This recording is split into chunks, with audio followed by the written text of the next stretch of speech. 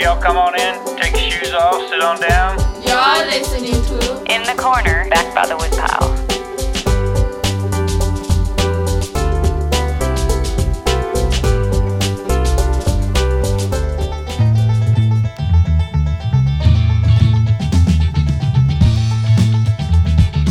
Every time I go that road, it's always dark and cloudy. Every time I see that girl, I always tell her howdy. I'm Spun Counter Guy. Thanks for stopping by.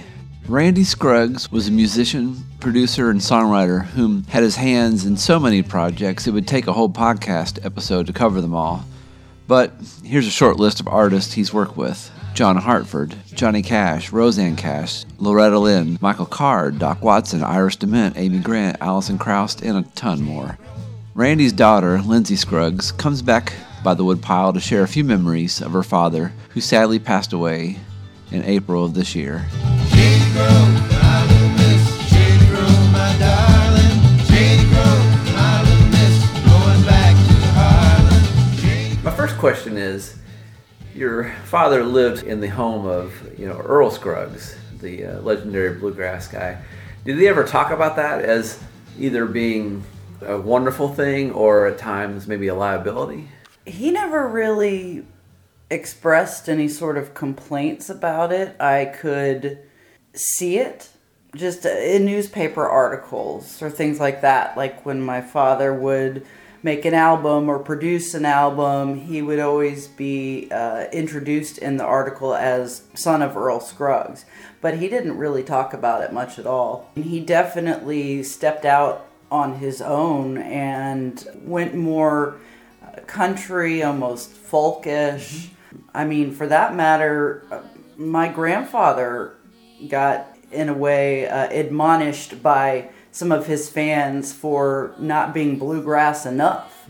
My grandmother, Louise, had a lot of influence in the shaping of his career, and I don't even know if he ever would have become as influential as he did if she had not been doing that. We'll talk about that if you don't mind. How did she push him in a more successful direction? Well, she was his manager. In fact, I believe she was the first female country music manager.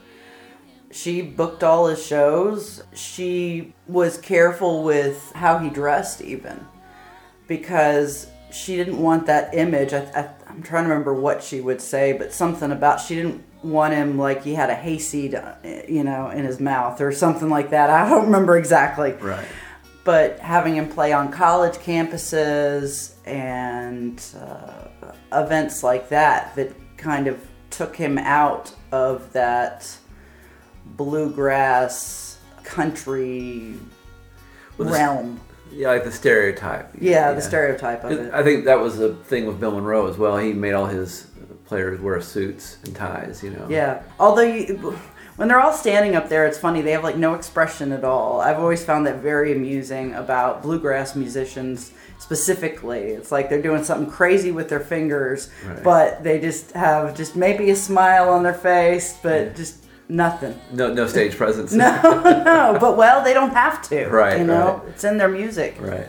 So, did your father talk about how your grandfather may have showed him some things? Not so much. Growing up around it, I think when your whole family is doing it, I think that just kind of comes. You can't grow up with a family like that and not learn some things. Right. And my father was playing from a very early age. He was on the Flatt & Scruggs TV show at 8 years old playing the auto harp. Wildwood Flower was the song, and supposedly Maybelle Carter had lent him that auto harp. Actually, we have the auto harp. It has my father's name engraved on the side of it.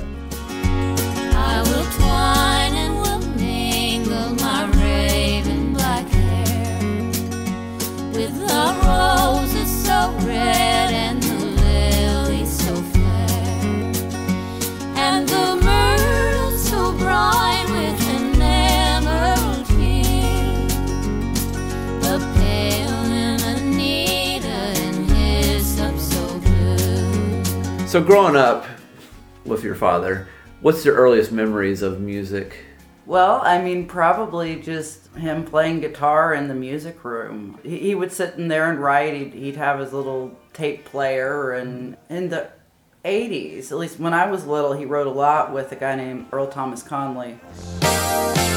Whoa, angel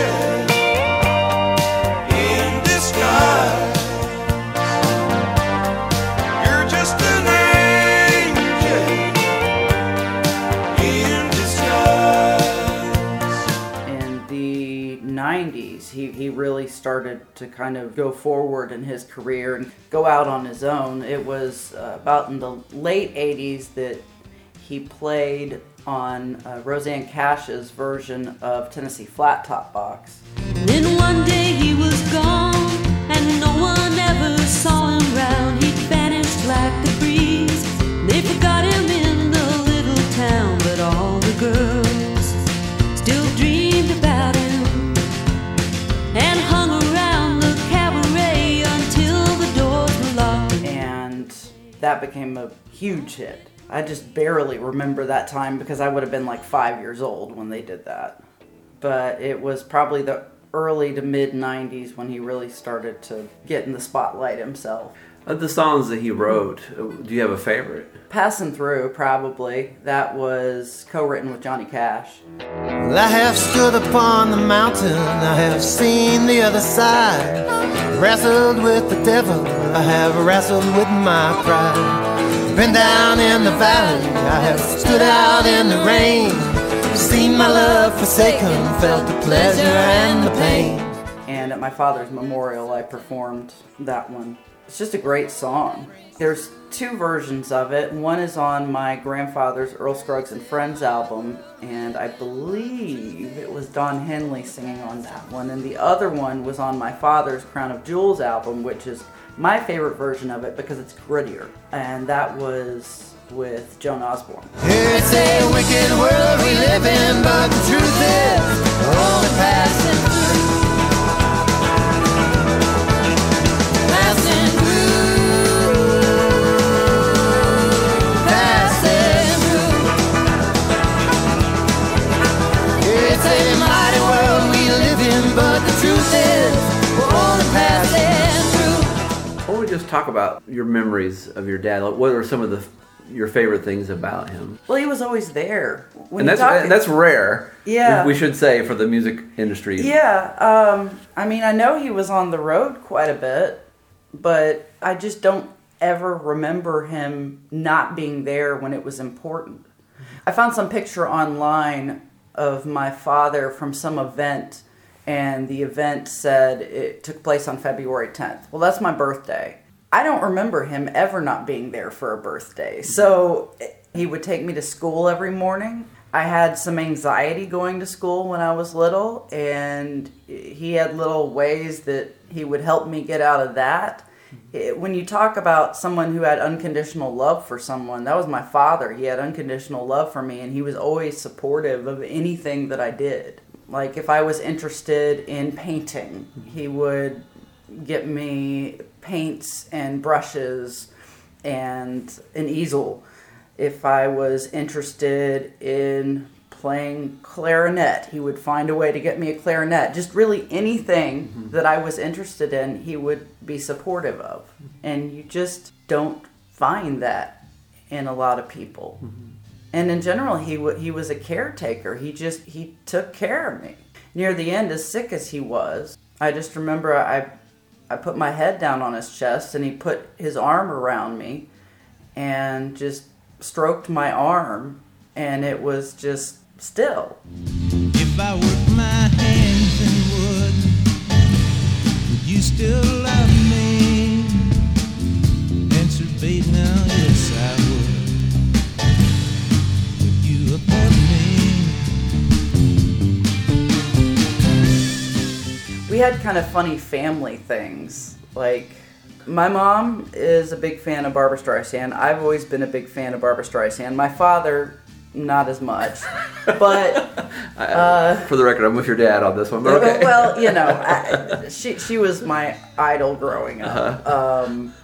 And for that matter, I remember in my graduation from 8th grade, my father I guess, talked to somebody who knew her and got me an autographed picture for my 8th grade graduation. Stuff like that, you know. Sweet. Even if he didn't like Barbra Streisand, he found ways to support my liking of her.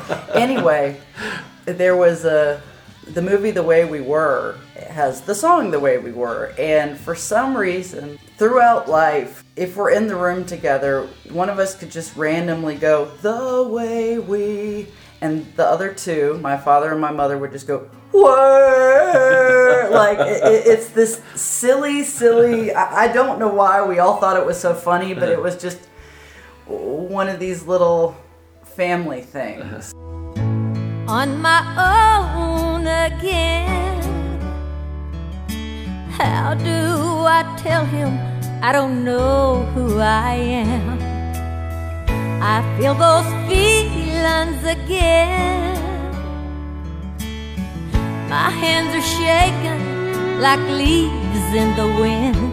Did he ever have folks over the house that maybe when you were young, like, I don't know who this is, or they were just people to you, but... Less to the house, he kind of kept his career away from home. To the studio, I mean, there were a lot of people I met over the years. I mean, Loretta Lynn was really cool to meet. I mean, that was the early 2000s or something. I just remember that she ordered a huge stack of really thickly cut bologna. Like, that's what she wanted, which actually is contrary to what I had heard about her. I heard that she hated bologna because that's she had to eat that growing up. But here I come to the studio, and she's got this huge stack of bologna. 'Cause I'm gonna sit right here and empty this ashtray in her beer. I can't wait to see her drinking from that can. I'm sitting on Ruby's stool, right next to Bill. She likes breaking old Bill's heart, she always will. She's a really sweet woman as well. Like, you meet her and she just hugs you and like kisses you, and you're like, I don't even know you, and you were like the nicest person I've ever met. This is somebody that was at the house when my father did his Crown of Jewels album. I did come home one day and Joan Osborne was sitting on the couch, and that was like, you know, I think at the height of her One of Us time, and I just didn't know what to say. It was like, oh, it's Joan Osborne. And then when my father was recording the Red Hot and Country album, you know, like Kathy Mattea and Susie Boggess and Alison Krauss was on that album. That was very, very early in her career, because my father had her on the Keith Whitley tribute album, doing When You Say Nothing at All. The smile on your face lets me know that you need me. There's a truth in your eyes saying you'll never leave me. The touch of your hand says you catch me if ever I fall.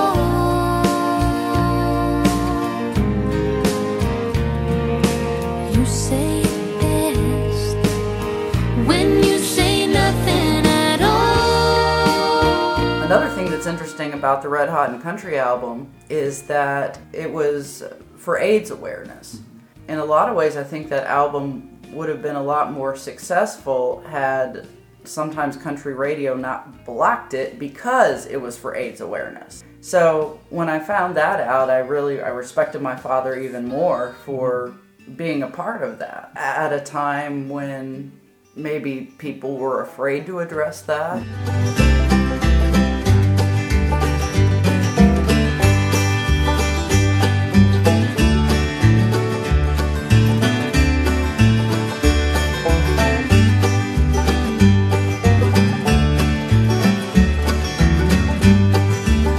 My dad also wrote quite a bit with Lisa Loeb. One time, we went out and had lunch, and then afterwards we were going to get a coffee, and I suggested Bongo Java, so I took her into Bongo Java, and I ran into one of my friends there, and I guess she'd gone to the bathroom, and I was like, I brought Lisa Loeb with me, and they were like, you didn't? I'm like, yeah, I did. And then she comes back from the bathroom, and they're like, oh, I guess that is Lisa Loeb. Did she have her glasses? Yes. Every day, every day, every day, every day, love turns its back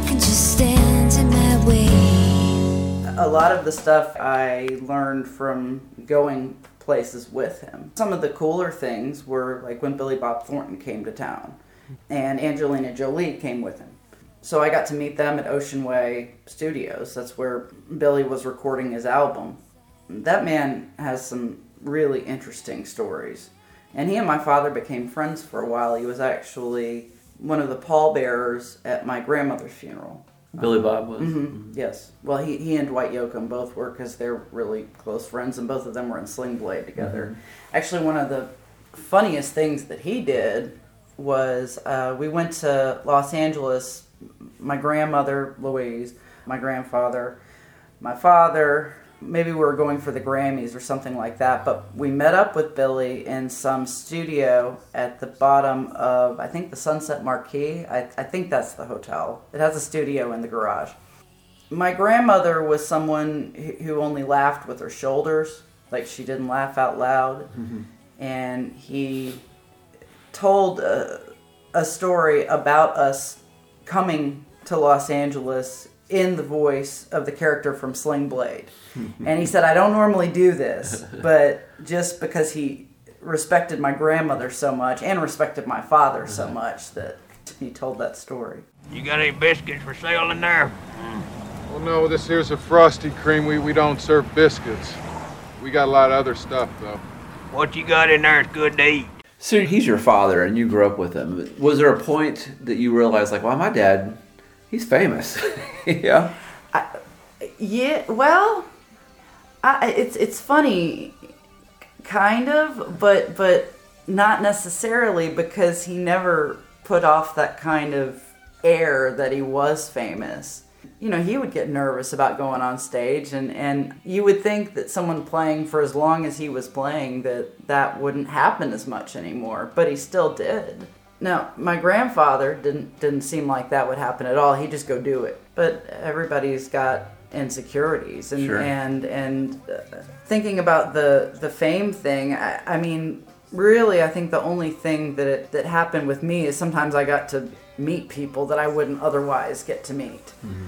Did that ever affect you? Like you're at school and someone finds out who your grandpa is? Or Well, okay, so that's one thing. It's kind of a double-edged sword. So you sometimes get to meet really cool people because of who you are, and then you kind of think to yourself, well, I'm only meeting them because of who somebody in my family is. Right. You know, you talked about the shadow earlier.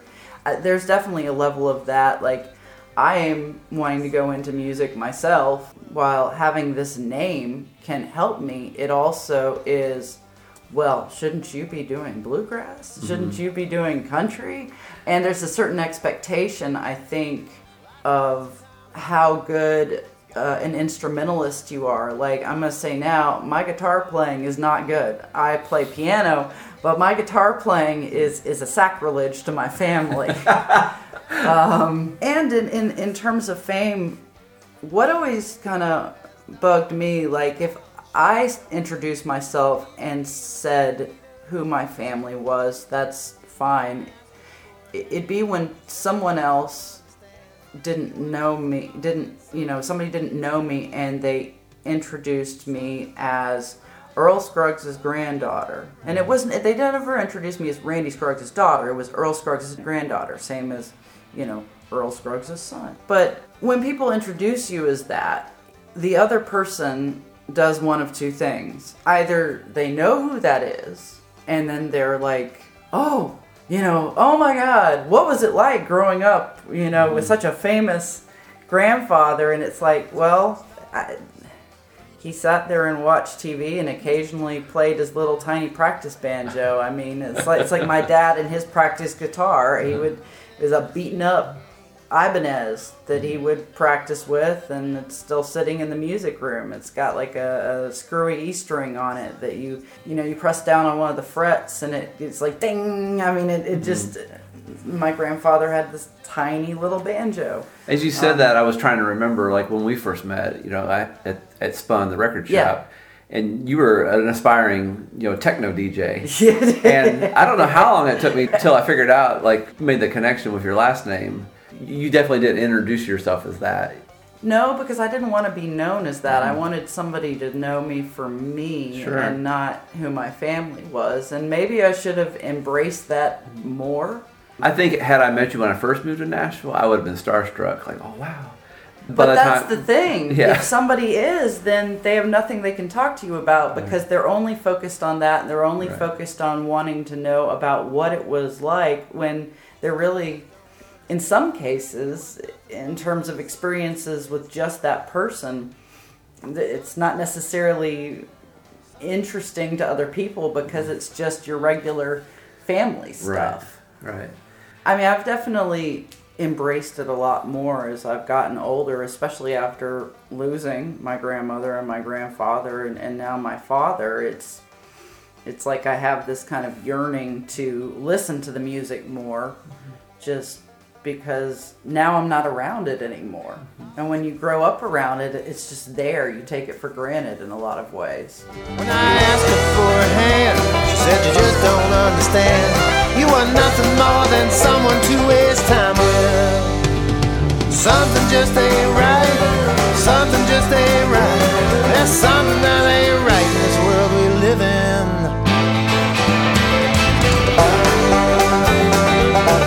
When I was probably about 14 or so at my school, they had things called father-daughter dances, and they would do them on the General Jackson showboat. My father would come every year, and there was like one year where this friend of mine, her father could not make it, so he stepped in for her father as well.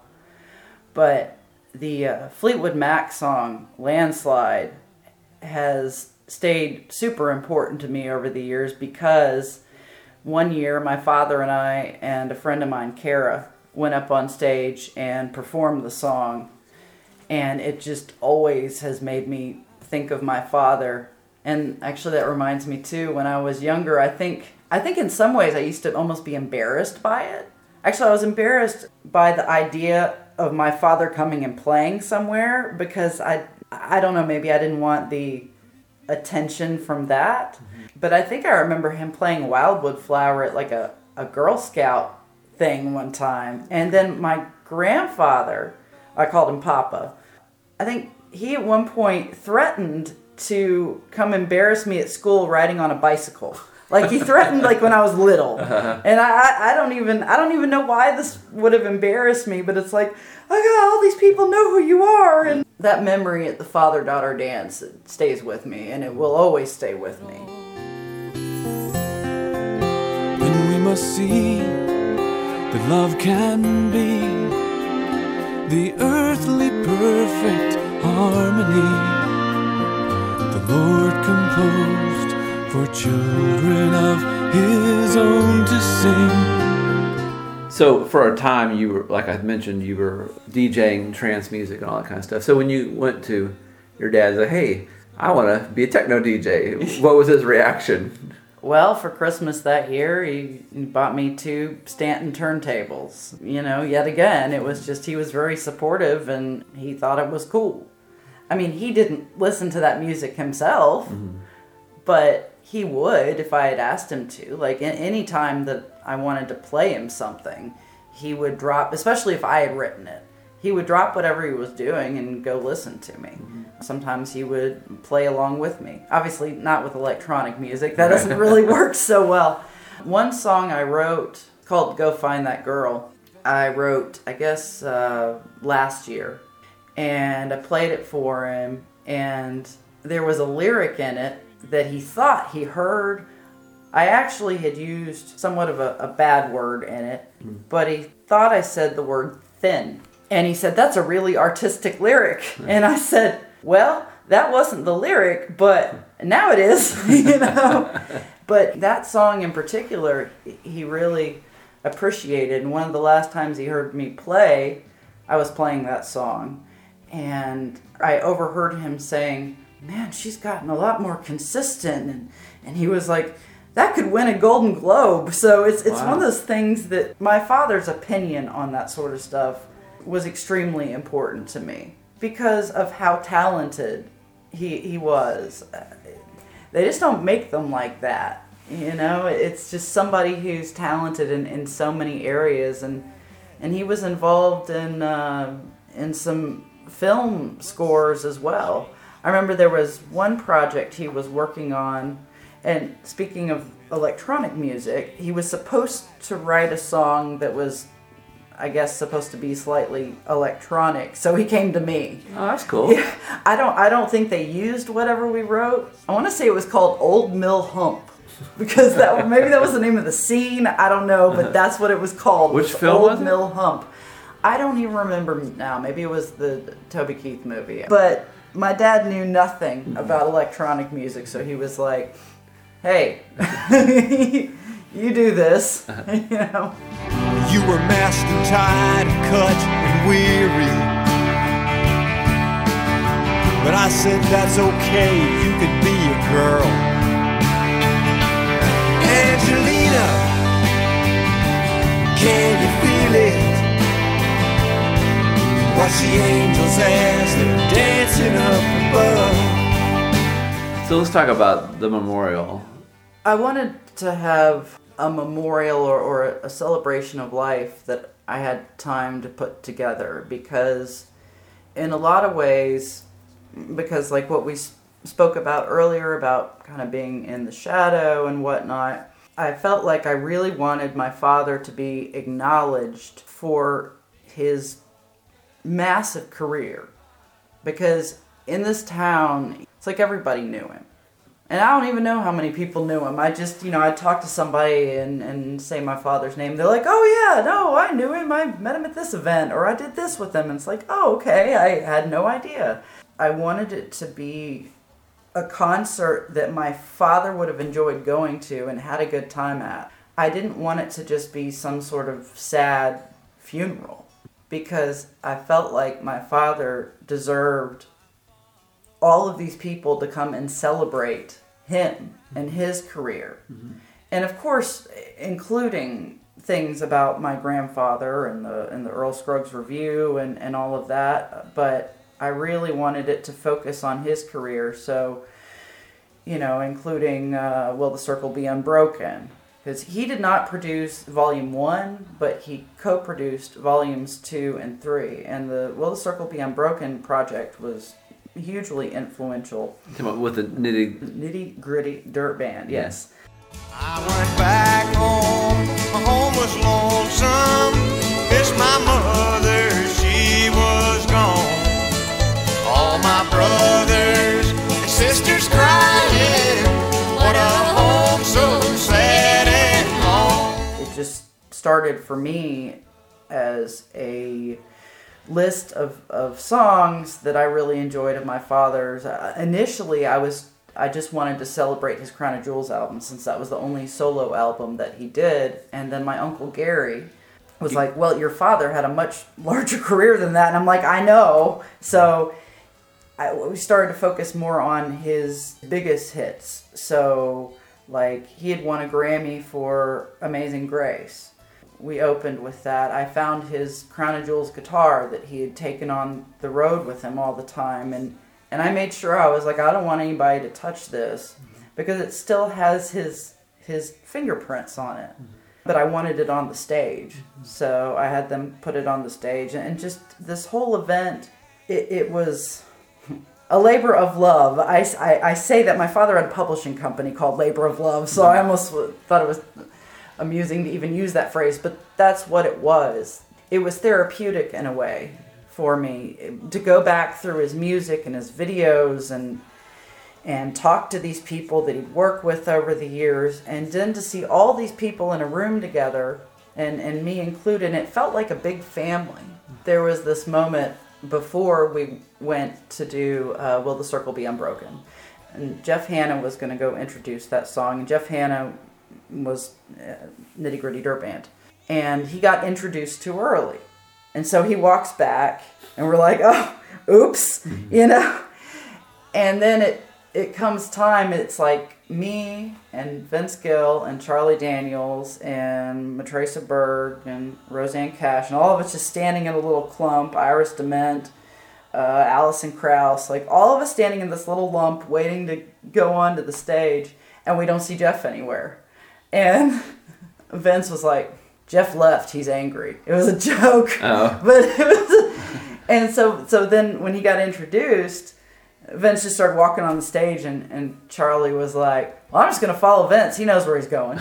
And then Jeff showed up. But it was this group of people just felt like such a family. And then standing on stage doing Will the Circle Be Unbroken, which we only ran through 2 times before doing. And to have this many people playing this song and it just sounding so beautiful. And when I performed, I realized I'd never felt that confident in my life. And it's like I felt like my father was with me in some ways. I really don't even know how to describe it.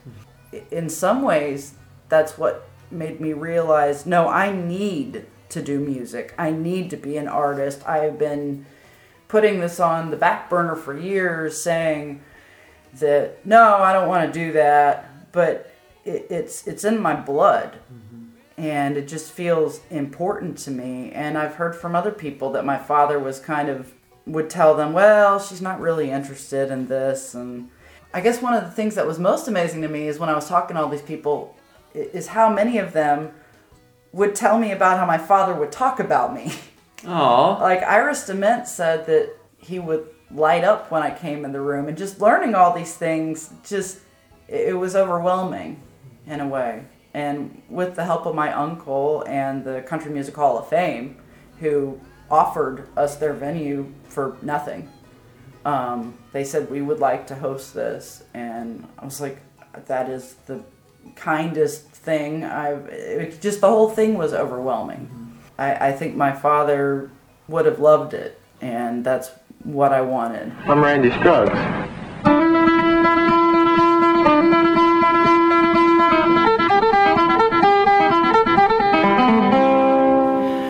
One thing that Rosanne Cash said to me that I thought was just beautiful is she said, Lindsay, I want to say I wish you had known your father when he was younger. She said, but you did know him because he was the same person then that he was throughout his life. And I just thought that was beautiful and gave me even more appreciation for my father.